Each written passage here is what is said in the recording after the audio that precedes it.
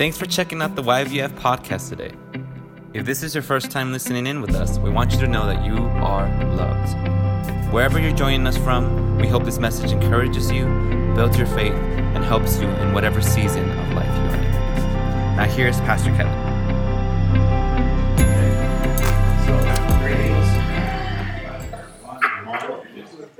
Amen. Well, we are going through the book of Revelation together on Tuesday evenings, and we are approximately halfway through the book. And I've taken off for a while, and we had a really wonderful trip. And I already testified about that on Sunday.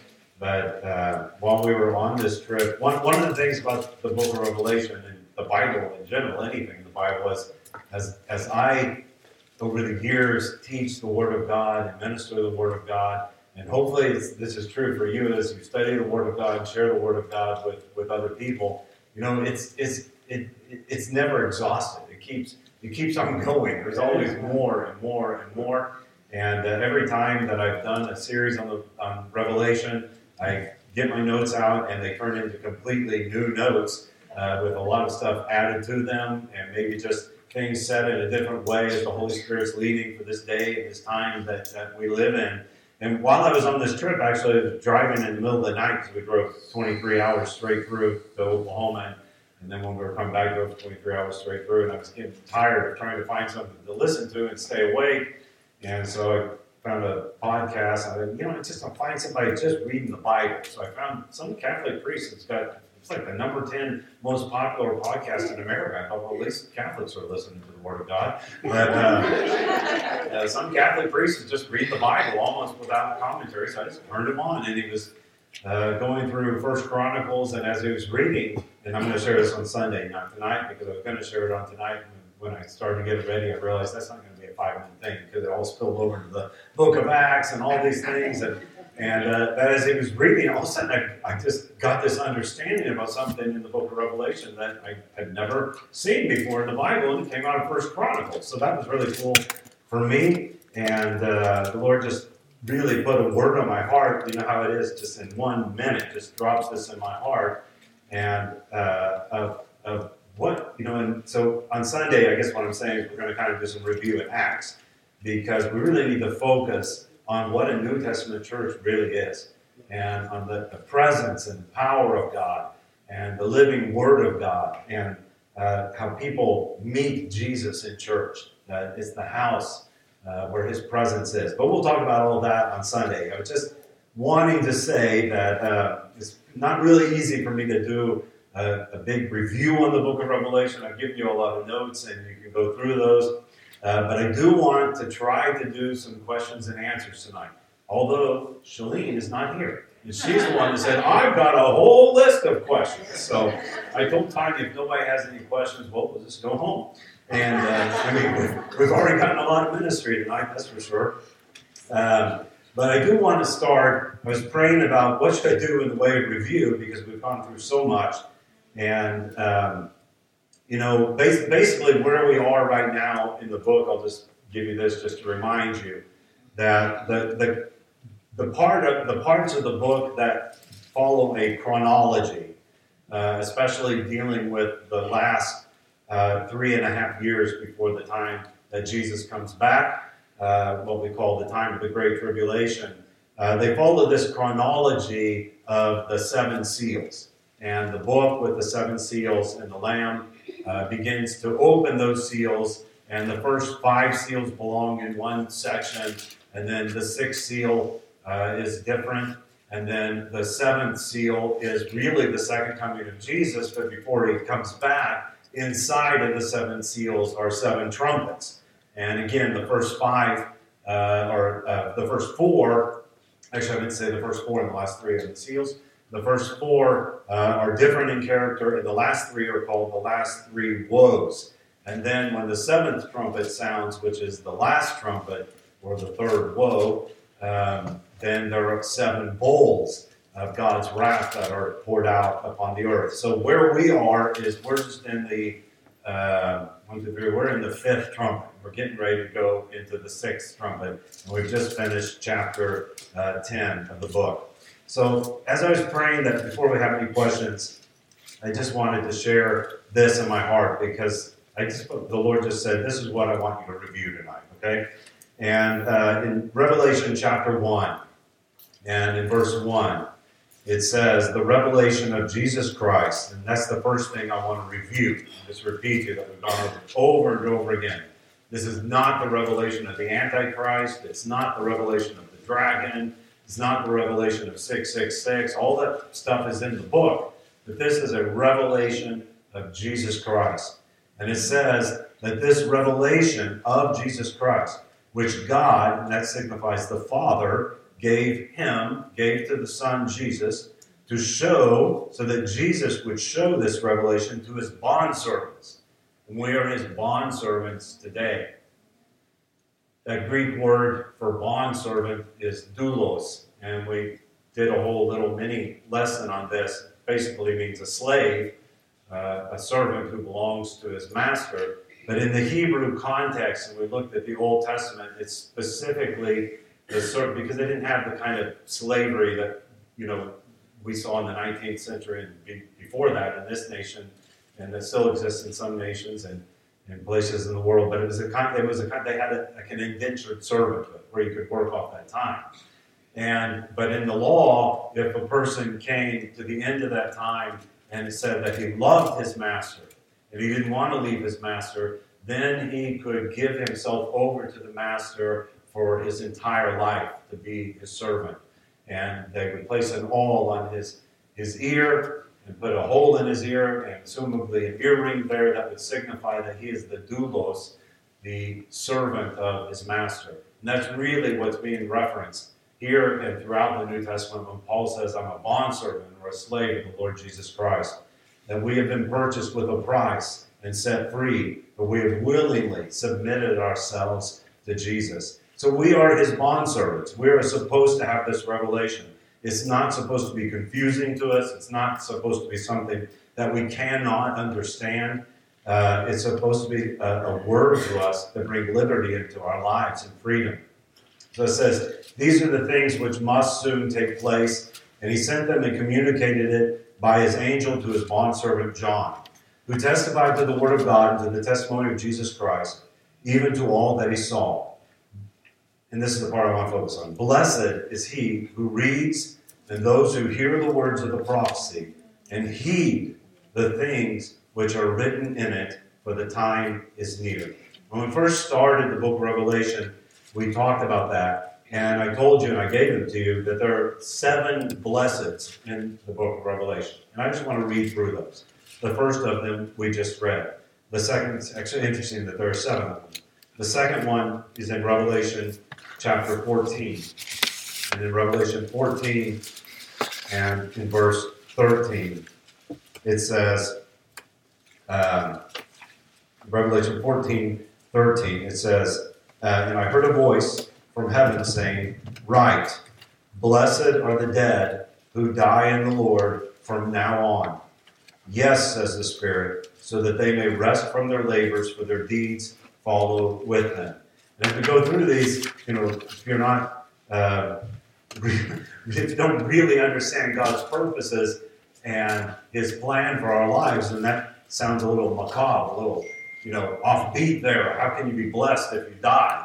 But everyone dies. And it says very plainly that blessed are those who die in the Lord from now on. And it's telling us that our attitude, even towards death in this age, and our attitude towards the lives that we live in this age, should be radically different. That we should have no fear of losing our lives for the Lord and putting our lives on the line. And most of us are probably, I don't know what's coming in America, but probably never going to face an actual situation where you're going to be executed by the king for your faith. But we face day in and day out situations where we have to die to ourselves to really be Christians, to really live for the Lord. And I do believe that if we believe the book of Revelation, there are things coming, even in our nation, maybe even especially in our nation, where we will be ready to lay down our lives for the sake of Jesus. So blessed are those. And then the next one is in chapter 16 and in verse 15, where it says, behold, I am coming like a thief. Blessed is the one who stays awake and keeps his clothes, so that he will not walk about naked, and men will not see his shame. So there's coming a day when our shame will be exposed to the whole world if we are walking about naked. So blessed are they who keep their clothes, who are prepared for the coming of the King. And then in chapter 19, verse 9, which coming we don't know when it will be, so we have to stay prepared. Chapter 19 and verse 9, it says, then he says to me, write. It's interesting that in these times he tells them, write this down. Make sure this gets written down so that they'll read it at Garrington Vineyard Fellowship in 2022.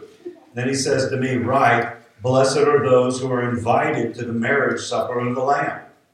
And he said to me, these are true words of God. That harkens me back to the parable Jesus tells of the 10 virgins, that there are 5 wise virgins who are invited to the marriage supper of the Lamb. Because even though they fell asleep, all 10 of them actually fell asleep, but even though they fell asleep, before they fell asleep, they were prepared to make it all the way. They had enough oil. That's, we should be storing up the oil of the Holy Spirit in our lives and in our church. We should have if we didn't have $1 in the bank, we should have so much oil in our heavenly bank that we can make it through these last days. And there are things that we should, the Bible says that we should actually be using the unrighteous mammon for the sake of making friends for ourselves in the age that is coming. In other words, for preaching the gospel and bringing people to Jesus, storing up that oil. So blessed are those who are invited to the marriage supper of the Lamb. Chapter 20, verse 6. Chapter 20, verse 6, it says, blessed and holy is the one who has a part in the first resurrection. Over these the second death has no power, but they will be priests of God and of Christ and will reign with him for 1,000 years. These are things that we haven't gotten to yet in the book, but we've already talked a lot about the first resurrection and how there are 2 resurrections. And everyone's going to be raised from the dead. But the first resurrection is a resurrection unto eternal life, and the second is unto eternal damnation. And then in chapter 22, verse 7, coming to the end of the book, there are 2 blesseds in this chapter. In verse 7 it says, and behold, I am coming quickly. Blessed is he who heeds the words of the prophecy of this book. So the first blessed tells us that we should read this book and we should heed the words of this book. And then it's repeated here in chapter 22, verse 7. And then it says, finally, in verse 14, blessed are they, or those who wash their robes, so that they may have the right to the tree of life and may enter by the gates into the city. Outside are the dogs and the sorcerers and the immoral persons and the murderers and the idolaters and everyone who loves and practices lying. And then John confirms this word, this prophecy in verse 17 in verse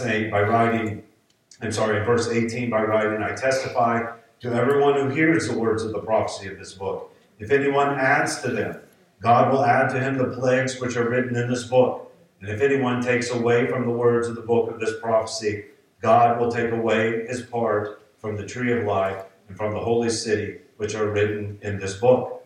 So in saying that, we understand that the one who is blessed and has a right to the tree of life is the one who heeds the words of God, who believes the word of God and follows after Jesus with all of his heart, who's ready for the coming of the Lord. It's pretty obvious, I think, without going into a detailed exegesis of the scripture, that these final words of Revelation, being also the final words of the Bible, apply to the entire Bible. I actually could show you other scriptures that tie that all together, but it's not necessary. They apply to the entire Word of God. And this is the ending of what God has given to us in His Word. And it tells us not to add to this. And don't take anything away from it. Just listen, heed these words, and follow, because He is coming quickly. Amen? Amen. So I want to do this right now. I just want to ask you, if you have a question about anything that we've gone over in the first 10 chapters of the book of Revelation, you can ask that tonight. Again, Shilly had all the questions for us. But Or, I mean, if you have a question about something else in the book, you can ask it. I might say, you just hold on, we'll talk about that when we get to it. If you've got any question on the Bible, I guess you can ask it if you want to, but please don't ask me where King got his wife from, because, I got my theories, but I don't want to go into that, or dinosaurs on the ark and all that kind of stuff like that. I guess you can ask it if you want, it's a good theory, but especially dealing with the teaching that we've had over the past weeks, I'll try to answer your questions. Hopefully. I might not have an answer, or I might just not remember. Anybody got any questions? If you got a question, here's what you got to do. Because people listen to this on the podcast, and people watch it online. And you would be surprised, when we were in Kansas City ministering the Sunday before last, I had a lot of people come up and talk about how they love listening to Revelation on the podcast. And would you please not cut off the podcast before the ending prayer? Because I always cut that part off, thinking, well, they don't want to hear that. That's just like our prayer time. They said, we need to hear the prayer. We need to hear the thing all the way to the end. I said, okay, we're going to start putting the prayers on there at the end, too. So there are people that listen to it, and your question might help somebody else. So what I need you to do is say your question into the microphone. And so the easiest thing would be just come up here without being afraid. I got a question? You can just, you can ask from where you are. I'll give you. Jerry, you got a question? I do. Oh, you look like you had a question. I hope it pertains to what we've been learning, but So,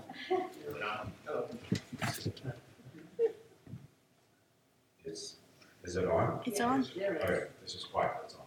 okay. So I read about Luke talking about Lazarus and Abraham's bosom. But I was wondering, I'm a believer, I love the Lord. Okay, let's say I die tomorrow. Where will I be? Where will my spirit? Okay. Will my body be in drowned? That's it? That's easy. Okay. Thank you. Very easy question. Dad, it's not on. So the scripture says that to be absent from the body is to be present with the Lord. So where will you be? You will instantly be in the presence of our Lord Jesus Christ. We know where he is because we see him seated at the right hand of the Father in heaven. So just to go over the things we talked about related to the bosom of Abraham. So there's a place that sometimes is just called in general hell. And I told you then hell's not really, it's a Nordic word. It doesn't really, comes from Norse mythology. It's not really a Bible word. But it's okay. It's our English word. But this idea of hell doesn't necessarily apply just to the place of the damned. So there is an underworld or a netherworld. And as I said then, I don't know if it's actually, if you drill deep enough, you get there physically. I don't think that's the point. Because it's a place for spirits. And what's spiritual isn't always obvious to us with what's physical. There are angels all over this auditorium right now, and I don't see them. If God willed, we could see an angel. We could see many angels, but I've never seen an angel with my open eyes in my life, and I don't feel like I'm less of a Christian because of that. So that doesn't really matter as far as, well, how do we know that's in the middle of the earth? But I will say, nobody's ever drilled to the middle of the earth, and it's a pretty big place in the middle of the earth, and it is all fire down there. But anyway, we know from what Jesus said, and it wasn't a parable, that there were two compartments in this place, and one is Hades, and that this is a place of the damned. And when I say the damned, it sounds like I'm using a bad word, I'm talking about those who have been condemned. But it's really not completely the place of the damned. It's more like a jail. A person gets sent to jail before they get sent to prison because they haven't been judged yet. But really, just to make it simple, because they did not believe on the Lord Jesus Christ. You might be saying, well, in the Old Testament, how would they have known to believe on the Lord Jesus Christ? Oh, they would have known. They may not have called him Jesus, although they knew this name, Yeshua. They didn't know everything about him. And they long to know and they long to see that all people everywhere at all times have always been saved by faith. So another question then leads off that. What about the people who haven't heard? Well, thankfully, he didn't ask that. But we could get into that too. But even with the people that haven't heard, God in his mercy sees the faith of a person's heart. And people are saved by faith. So before Jesus went to the cross, when a person died, they would go either to Hades, or to what Jesus called the bosom of Abraham. Actually, I don't need this one. To the bosom of Abraham.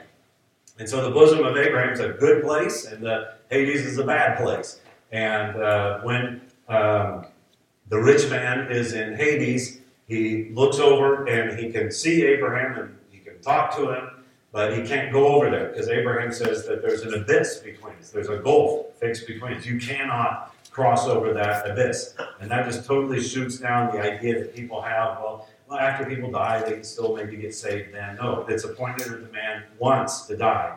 And after this comes the judgment. And so he couldn't cross over there. And this place, called the bosom of Abraham, is called also paradise. Okay? Jesus said to the thief on the cross, "This day you shall be with me in paradise." Right? Also, there's a third, at least another place, another compartment that we just use this Greek term Tartarus to refer to. And this is a place where angels that sin, we know specifically that those angels which crossed all demons or fallen angels have sinned. But there are those who break the rules so flagrantly, they cross lines that God will not allow them to cross, that they had to be imprisoned. And we read about these in the Old Testament that slept with women, that they came in physical form and had relationships with women, and giants literally were born. The Nephilim were born of these women. And so they were condemned into this place. They were bound. And this is also called the bottomless pit. And it plays a big role in the book of Revelation because some of them are being released from there onto the earth. And we've already seen it, these locusts and these things. And then Satan will be bound into that place for 1,000 years. And then the final place is called the lake of fire. And the lake of fire is really the place of the condemned, because that's where all those who names are not written in the Lamb's Book of Life, who are not a part of the first resurrection, but a part of the second resurrection, they will have their day in court. And they will stand before the throne of God, and they will be judged according to their deeds. And you know that if any one of us was judged according to our deeds and not according to faith in Jesus, we would all be sent to the lake of fire. But they will be cast into the lake of fire. Interesting to note that the first person put into the lake of fire is the Antichrist and the false prophet. And they're just literally thrown in there alive.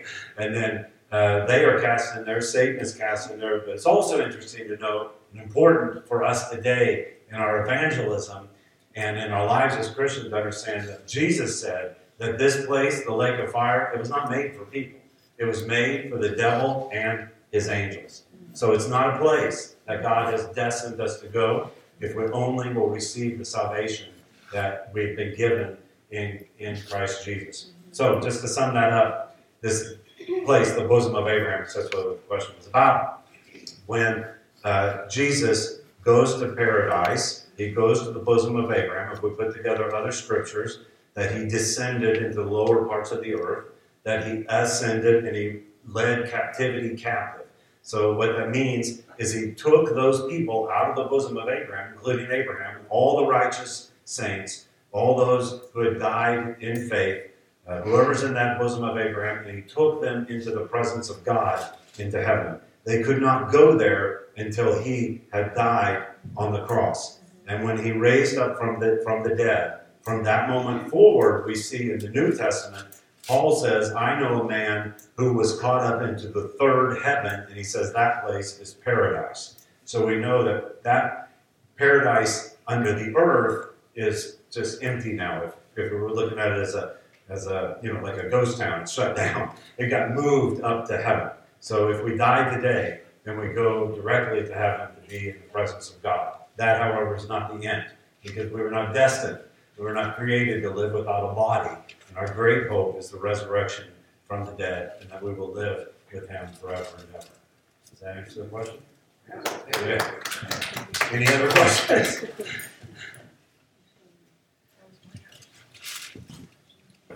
Come on. Somebody's got a question. Okay, come on.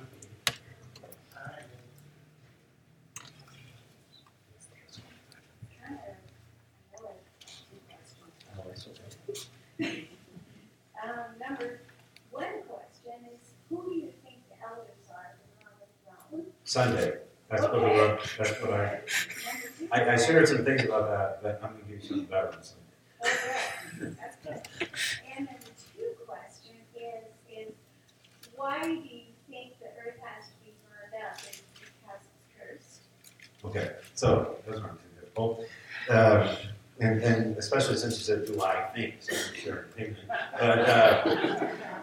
But, so number one, I'm going to share more about that on Sunday, but when we looked at the 24 elders, one thing important is that I noted that even though, all the numbers in Revelation are symbolic, it's a prophetic and a poetic book. And number one, there is great symbolism in the number 24, just the 2 times 12, the 12 tribes of Israel and the 12 apostles of the Lamb, the Old Testament saints and the New Testament saints, and the church of the Lord Jesus Christ, the one new man. And we know that's not just fishing for some symbolism, because that symbolism is throughout the book with the New Jerusalem. But I do believe that it's an actual number 24, and that there are actually elders there, and they are not angels.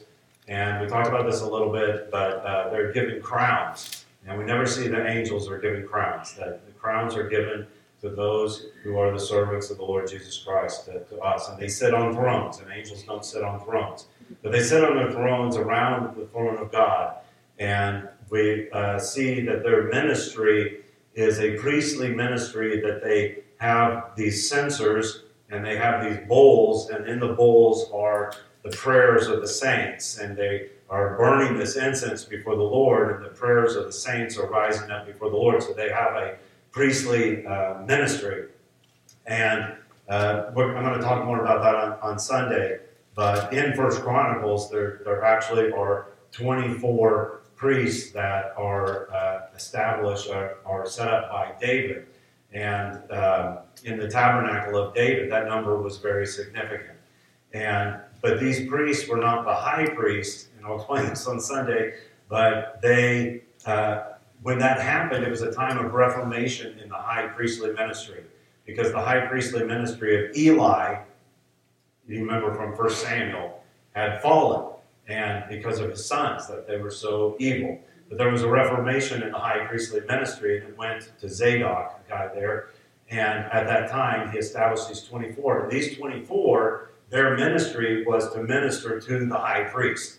And so that's who I think their main thing is, they minister to the real high priest, to the eternal high priest, to the better high priest, to Jesus Christ, who is a priest forever after the order of Melchizedek. And so that's who they are. As far as who they, I talk about this, there's a lot of theories. They could actually have been resurrected already. Because in Matthew it tells us that after Jesus' resurrection, some Old Testament saints were resurrected. And it's weird, but it says it. And they walked around Jerusalem, and people knew who they were, and then they were not. Like, they went on up to heaven. So some of those saints might be the ones that are sitting there in heaven as the 24 elders. All of that's just might be an opinion, but they're pretty important people in the book of Revelation. And their job is to minister to Jesus and they're like 24 big pastors for our eternal church. And about the earth, so the earth being burned up, and when we get to this, we'll explain it better from the Greek and different things. But that does not signify that the planet is destroyed. God makes a new planet. It really has signifies a signification of the surface of the earth being burned up, of it being remodeled, if you will, refurbished, if you will. And I don't think that's because the planet is necessarily so polluted or there's so much sin or something like that. But I do think that, I don't just think, I know what the scripture says in the book of Romans, that all of creation is groaning under our sin. That God had to limit the power of creation. As powerful as creation is, we can't even imagine what it was like before our sin. And God had to limit the power of creation. He had to put clamps down on the power of creation, or we would have just been destroyed. And so he did that for our protection. And it says that all of creation is groaning and awaiting the revelation or the manifestation of the sons of God. And that's talking about our resurrection from the dead. And when the sons of God are resurrected from the dead, then there will be a refurbishing, and I could go through the chronology. I don't believe it happens right at the time of the resurrection, that after the 1,000-year reign of Christ. Other people have different theories on that. We can't just go with what Peter said, because Peter doesn't get into chronology. He just puts it all out there. And the earth is going to be burned up with fire and all the elements, and then God's going to start everything over again. So yes, it's in a sense like the flood of Noah, only done with fire. Not to destroy the planet, but to make the planet the way it was always supposed to be, and to restore things to the way that He created them to be. That is kind of important, though. I think all of you know this, but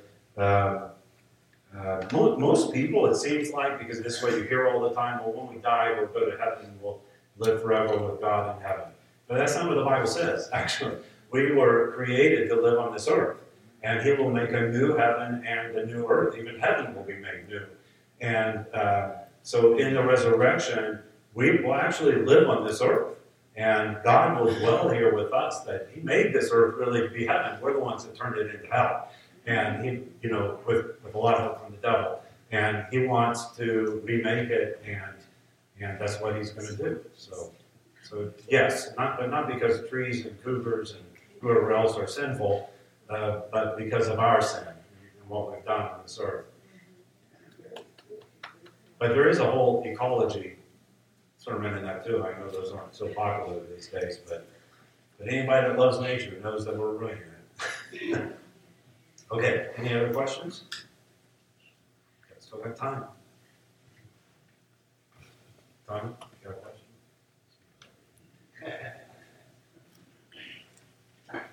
She just wants to beg the scripture. Says, wives, ask your husband at home.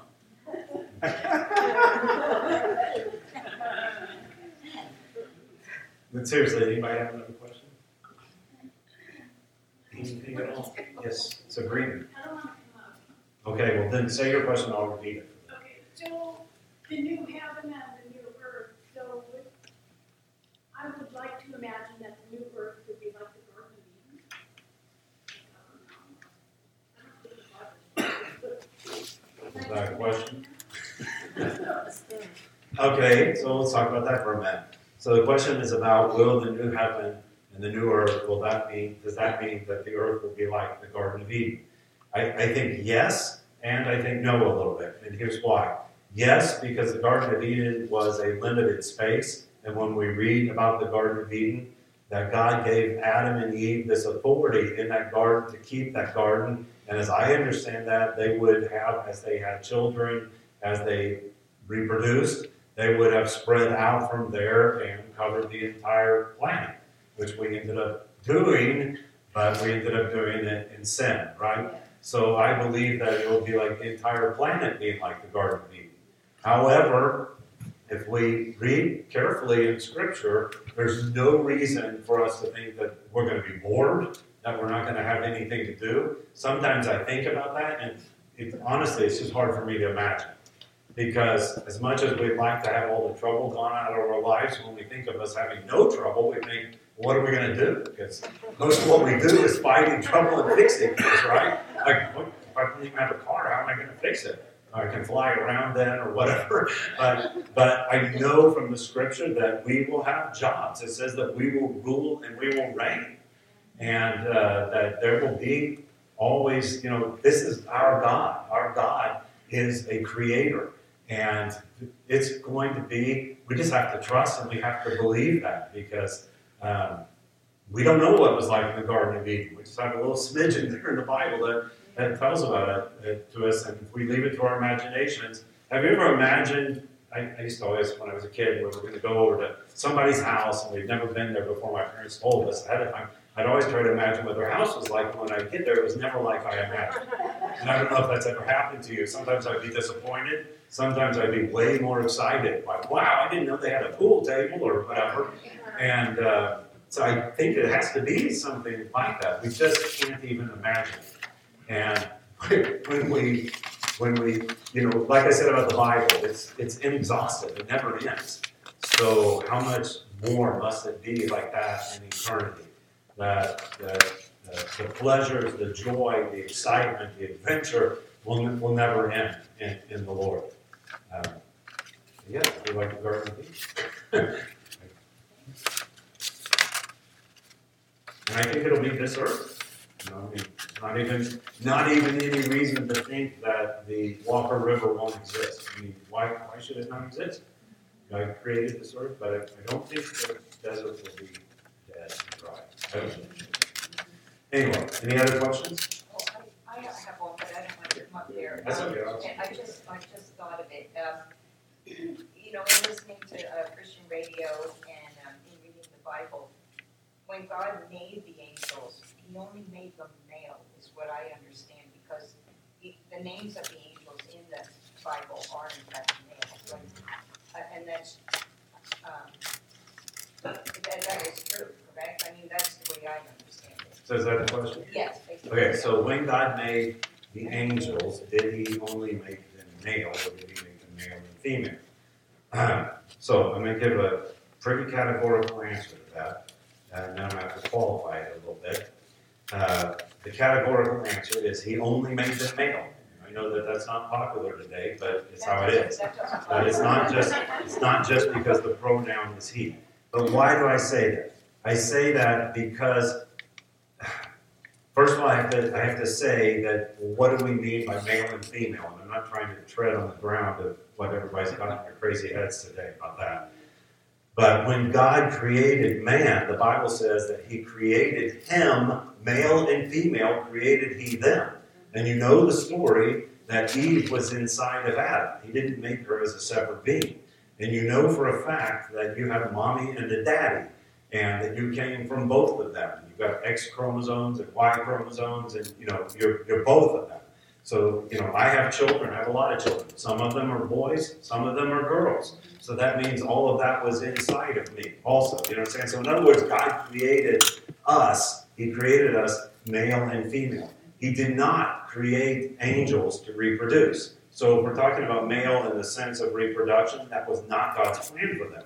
Yet, we have every indication in the Scripture, and from the most ancient of times, the Hebrew scholars believe that that's what that means. They did at one time cross a line and do that. So they had that physical possibility. It says they did it with women. Obviously, Satan comes in many disguises, and in his worst disguise is the one where he comes as an angel of light. So, of course, he could disguise himself as female, I guess, or whatever. But God created the angels. I don't want to say neutral, because that doesn't make any sense. If we have to put it in a category, then they're male. Okay, but He didn't create them to reproduce. That's not. There's a lot of things He didn't create them for. He did not create them to reproduce. He did not create them to have a free will. That's one of the ways to explain why there's no salvation for the devil. Because he never, we had a right to make a choice. We were created in the image of God with the free will. And we made the wrong choice. But there is salvation for us. But when the devil and his angels fell, there's no going back from that. Because they were never created in the image of God in the sense that we are. And they never had that free will. So I guess that's probably the best answer I can give you. Any more questions? Yes, Dan. Is the mark of the beast going to be an actual marker or just? Well, just read it. In Revelation 13,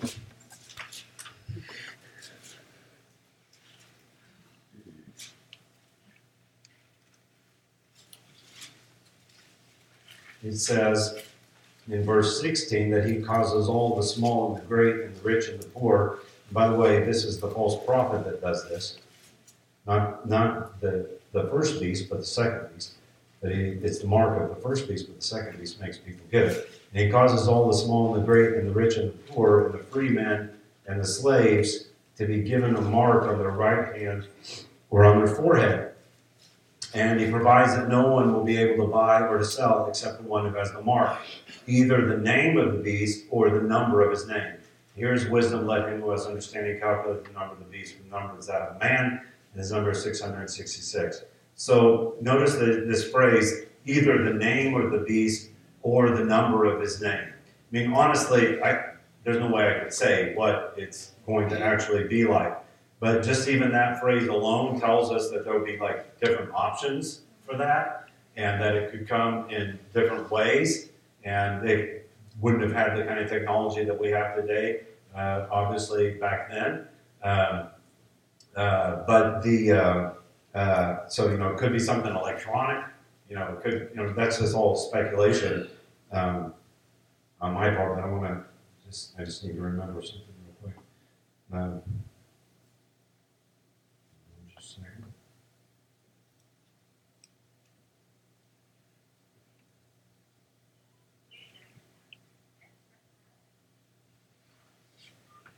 Yeah, I remembered right. So the word mark there is a Greek word charagma, and charagma is completely different from the seal that God puts on us, and we talked about that. But the word charagma means a cutting, and it's the word they used for a tattoo. Okay, I'm not making an anti-tattoo sermon right now. If you have tattoos, don't feel guilty.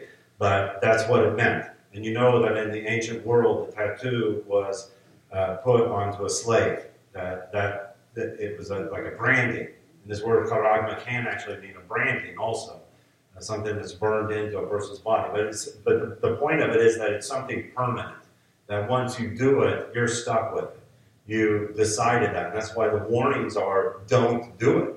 Don't receive the mark of the beast. Don't be deceived. Don't be tricked into that, because once you do, there's no way to go back. So there are two choices of the mark. It would be in the right hand or in the forehead. And there are two choices. It would be the name or the number of the beast.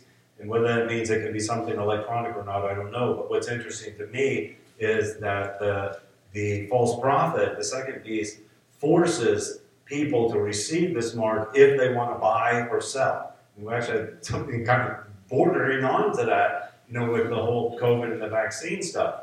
And I'm not saying that that's what that was, but I do actually believe that that was something to condition us, to test the waters to see how we'd react to things like that. Because you can't buy or sell unless you do these certain things. And you still can't. There's certain places you can't do, things you can't do unless you have a vaccine. And so you have to get that. But enforcing that on people, it says that they still get to make a choice. You get that? It's so democratic. Everybody's, I get to choose. I can have a hand or my forehead, I can have a name or a number. And when people have a choice, a so-called choice, they think everything's okay.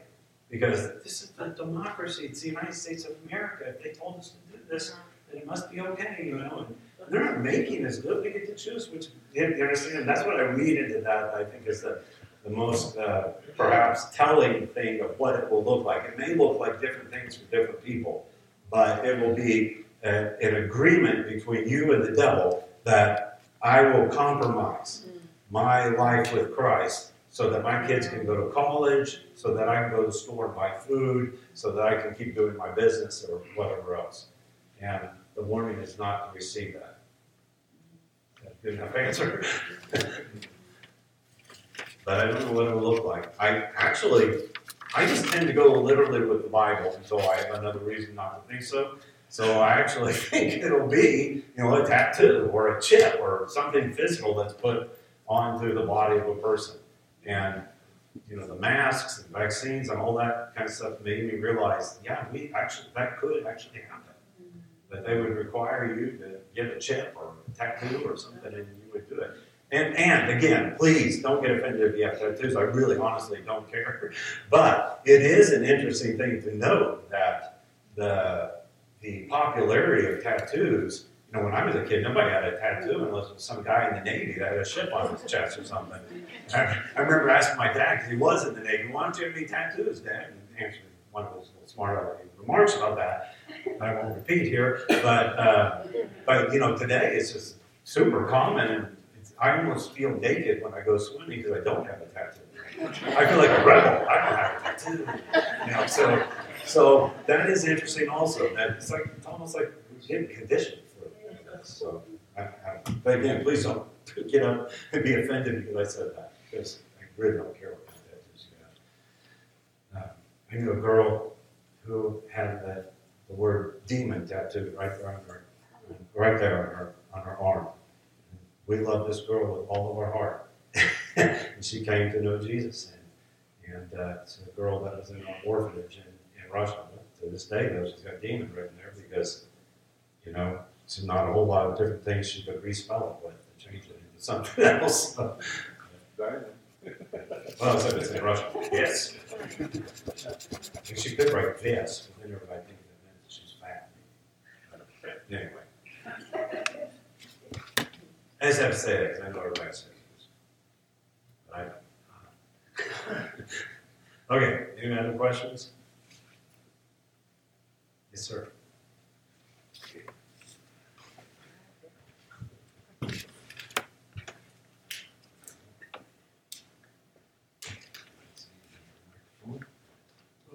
Greetings, Greetings. saints of God. Those of you who I know and those of you I don't know. In view of what's happened in the last 4 or 5 days, terrorist shootings, we all know what's taken place in Texas, but I've read where there was 14 terrorist shootings over the weekend. And what qualifies a terrorist shooting to be a terrorist shooting? There must be 4 or more people involved, wounded or killed, not counting the shooter.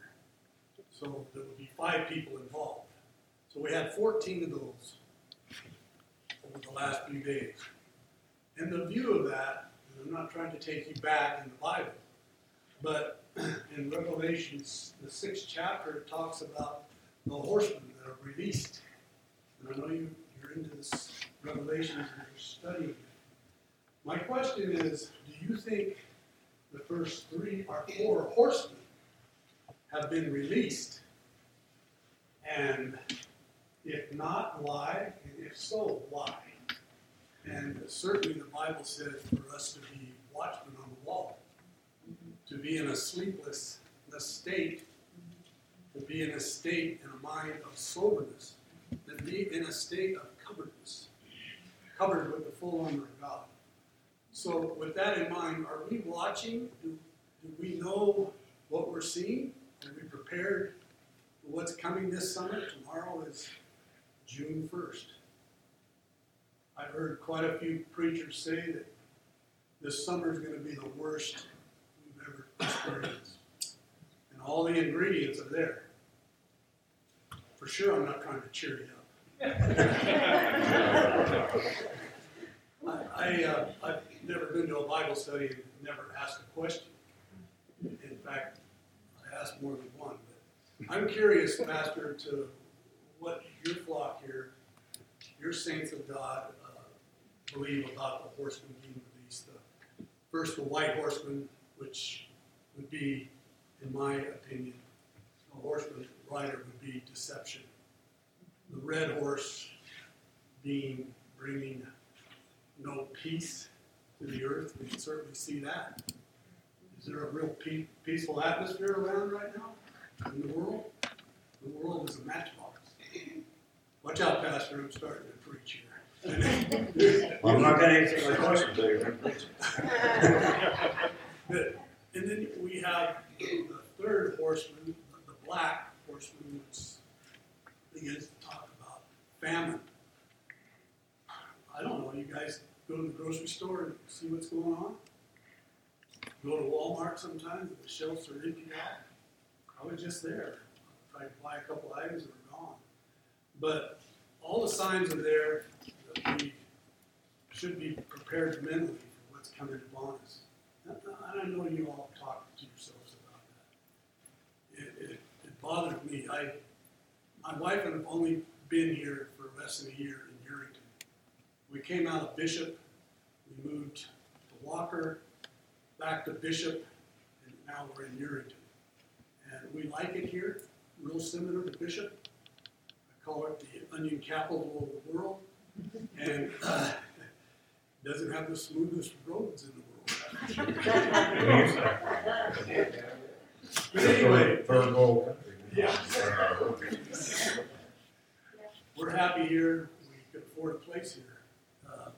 If we came here now, we probably couldn't afford it because things have gone up quickly. things are happening quickly in our world today. So, my question to you, Pastor, is, have these horsemen been released? And are they released to take a couple of laps and then put in the stall? Or are they going to get progressively worse as they go? And that's my question. I know it might involve some opinion on your part. And I realize that. And your opinion, I will not hold it against you. Okay, so let's answer that question. Some opinion, obviously. It's true. But we've actually, in our lessons, talked a lot about this. So the book of Revelation is chiefly, as far as the chronological part of it goes, beginning with the first seal, is dealing with a 7-year period. And mostly with a 3.5-year period that's called the time of the Great Tribulation. And this goes back to the words that were spoken to Daniel, the prophet, in Daniel chapter 9, without opening that and going over it all over again. But it's key to understanding the book of Revelation. So you have 77s, which is 490 years. The 383 years, the first 69 sevens, were fulfilled to the very day of the crucifixion of Christ. And we've gone through that. So there is a 7-year period left. And it tells us in Daniel chapter 9, somewhat, mysteriously, that would have the beginning, that would have something to do with the prince of the people who are coming that will make some sort of treaty with Israel and with the people of God, with Israel.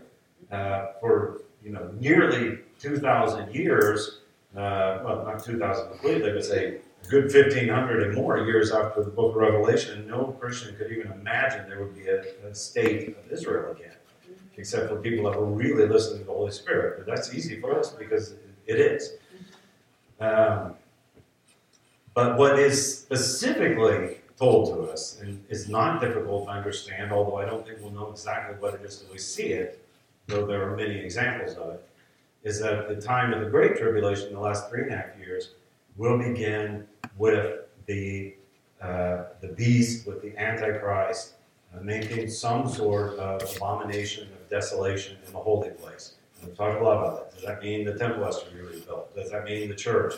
We can get a lot of theories on that, but there's going to be something that any Christian who's really listening to God, any believer who's abiding in the words of God, will know this is an abomination of desolation. And I gave you historical examples of the abomination of desolation, and that had already happened because prophecy happens in waves. And everybody knew about it. These are not quiet little things. So, about the question about the horsemen. Number one, I think that yes, it is possible that they have been released. And this might be popular, but I even gave an example of something that could have signified that. We had this when Donald Trump was the president, this thing that was rushed in at the end called the Abraham Accords. I'm not saying it was evil, I'm not saying it was bad, and Daniel chapter 9 doesn't say it's something evil or bad. I'm not saying that is the fulfillment of that. But it is interesting that is there. And that what we're living through over the past few years, makes it look like something, this I'm telling you for a fact, it's not even an opinion, something has radically changed on our earth. Okay? There's been a huge change. And we talked about Michael, the archangel, if you remember, from Daniel chapter 12, verse 1.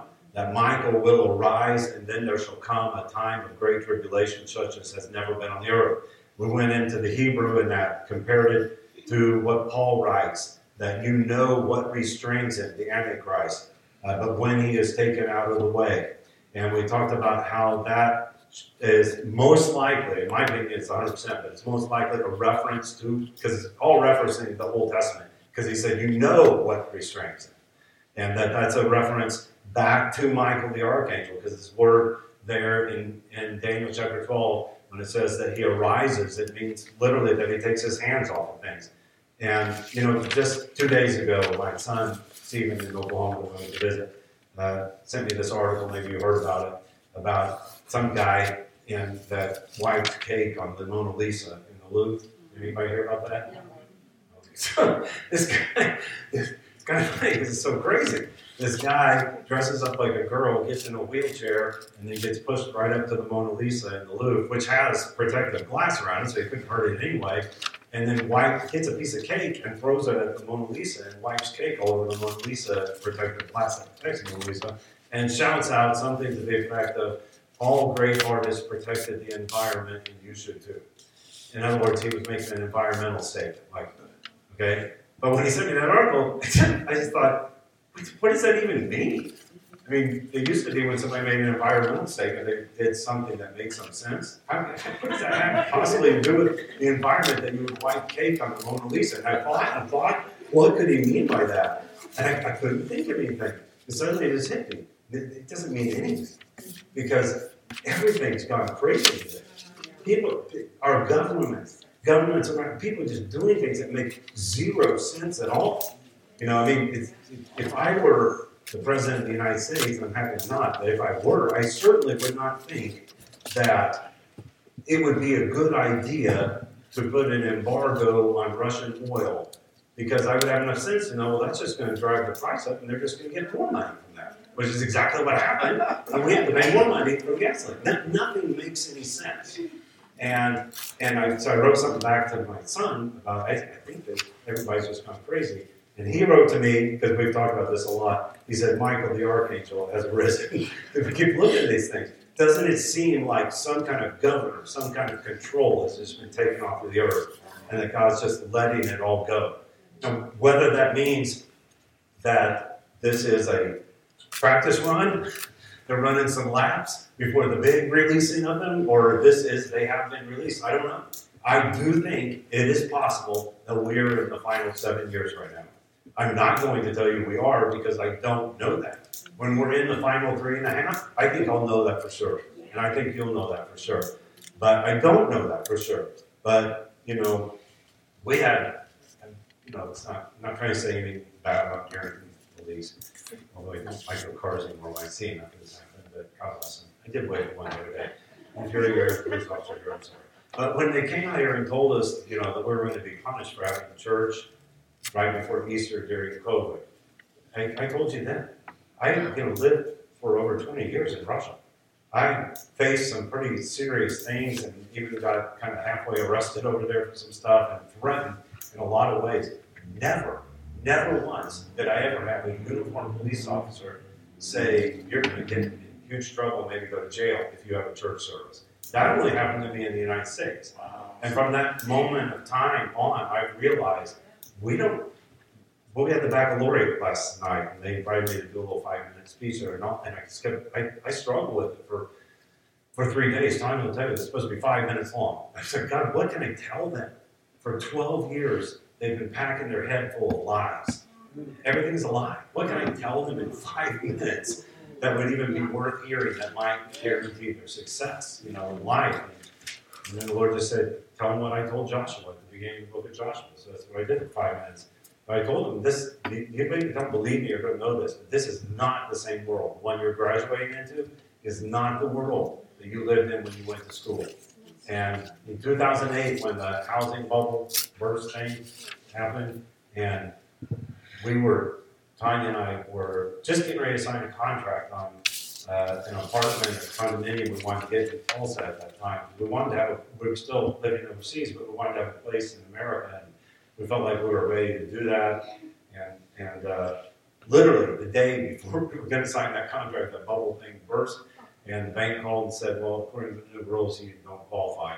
And I was real disappointed for about a minute. And then I realized, wait a minute. I just heard the voice of the Lord speaking to me that you will live through crisis after crisis after crisis, and each one is going to keep getting worse, keep getting worse. At the beginning of, I want to tout some prophetic words that God gave me, really want to focus on the Bible, but I know this is Bible.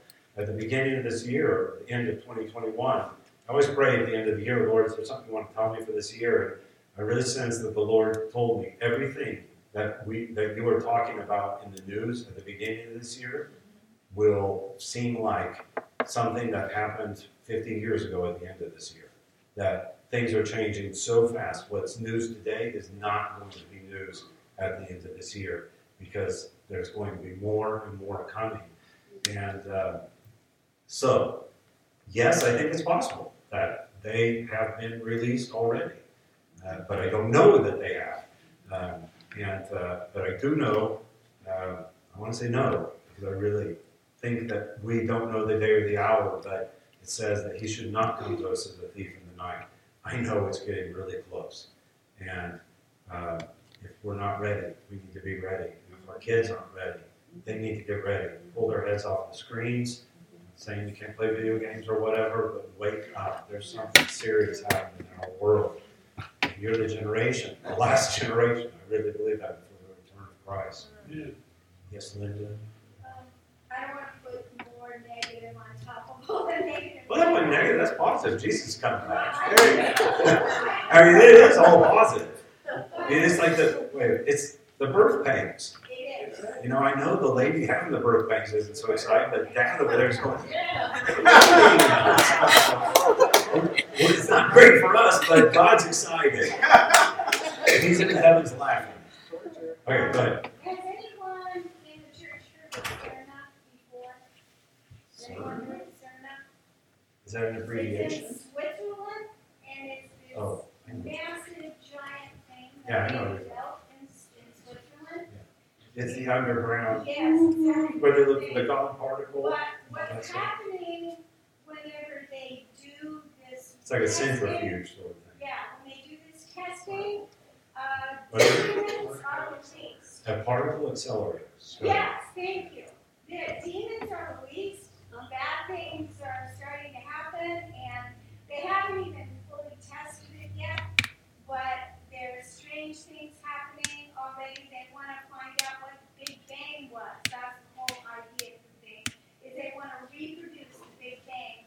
So they are experimenting with this thing, but what's happening is they're finding out when they experiment with it that terrible demon type things are happening. They're releasing when they experiment with it. So yes, like you said, this could be time. It really could. So One of those podcasts, I couldn't even tell you where it was from, so I was just picking anything I could listen to it in New Mexico or something at night. But when they were talking about it was one of those history ones, and they were talking about I can't remember the guy's name offhand, I should know it was in school and everything, but the guy, that was the head of the Manhattan Project.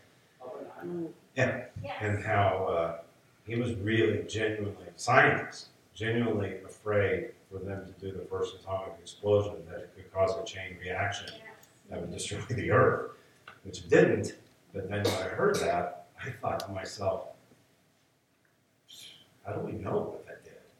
I mean, because if he didn't even know what would happen, how do we know what's really happened since then?